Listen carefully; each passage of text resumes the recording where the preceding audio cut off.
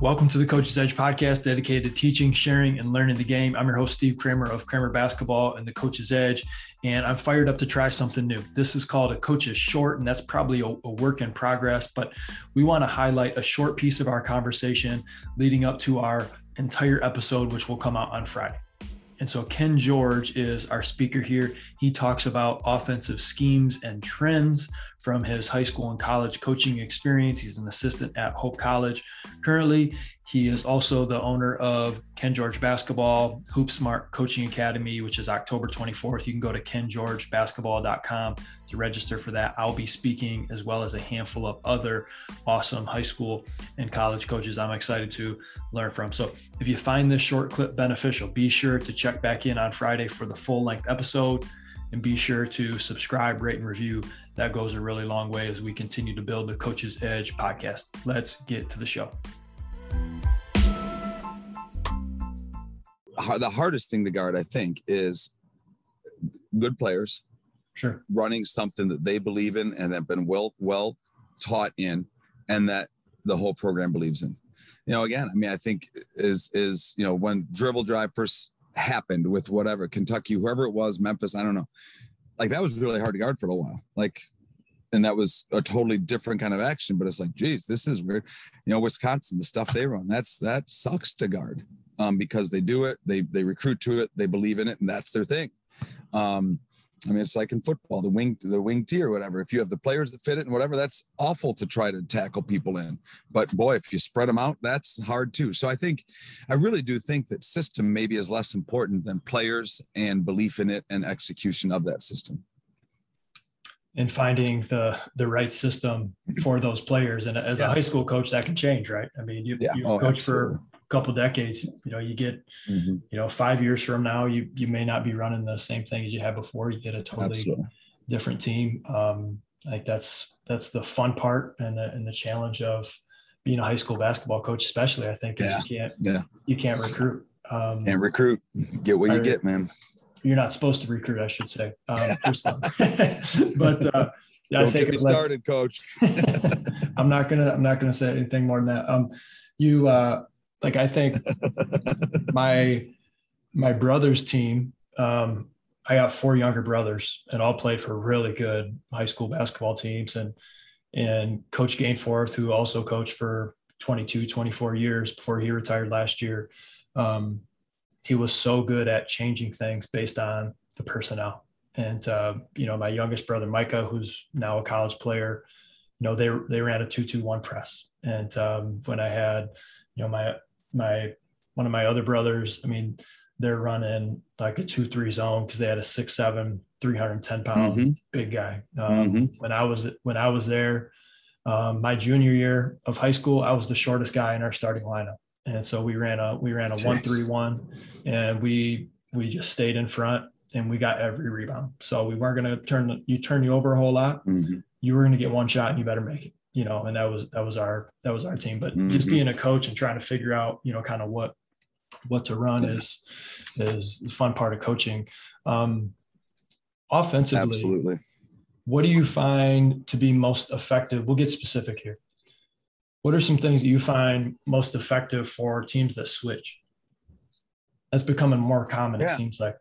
Yeah, it is. It is. And I will tell you that was one of the things that I would say wasn't real prevalent in the high school game when I was coaching. And when teams did do it and had because I don't think teams really had personnel where they could really do that.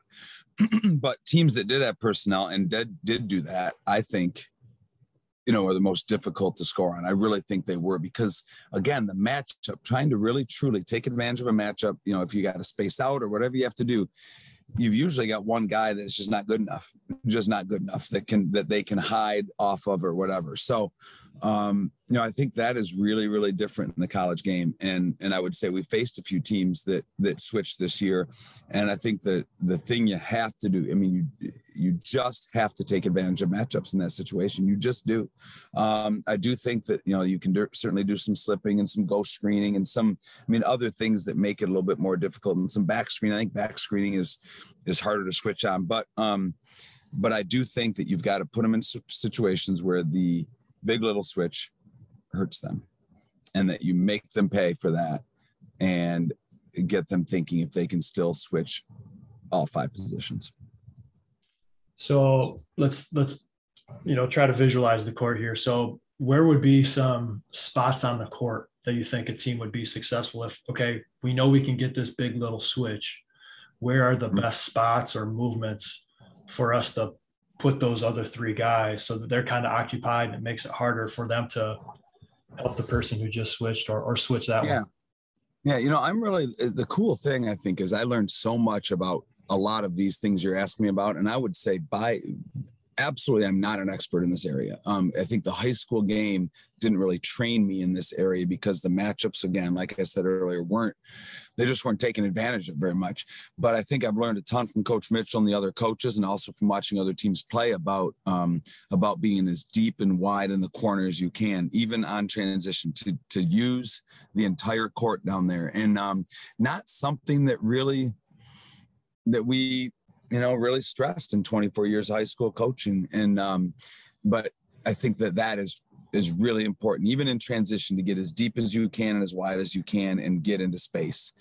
And then, certainly depending on the switch, I mean, I think the times that we were hurt when we switched was right in the middle of the floor, big, little, if we ended up getting stuck on a ball screen we were late on or whatever, and our biggest guy ended up on, I think of, I don't know, maybe 3 or 4 guards in the league last year.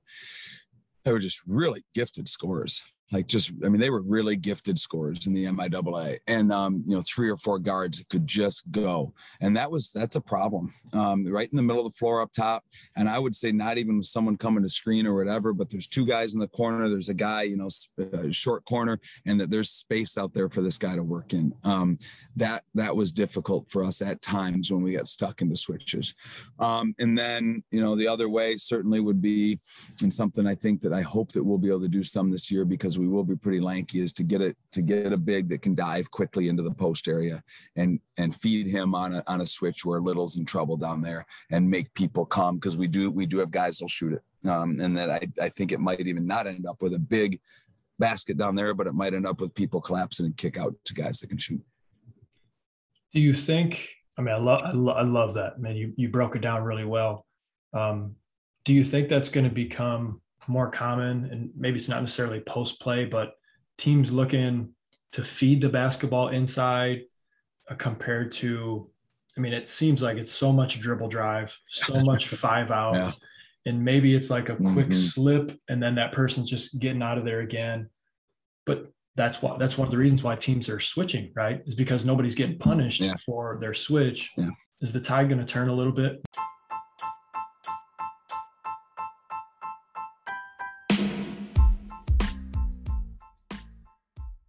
Thank you for checking out this short from our full-length episode with Ken George. If you found it beneficial, be sure to check back on Friday for our full-length episode. And if you're curious about everything that we have going on, please go to coachesedge.coach to learn more. Thanks again, and get after it today.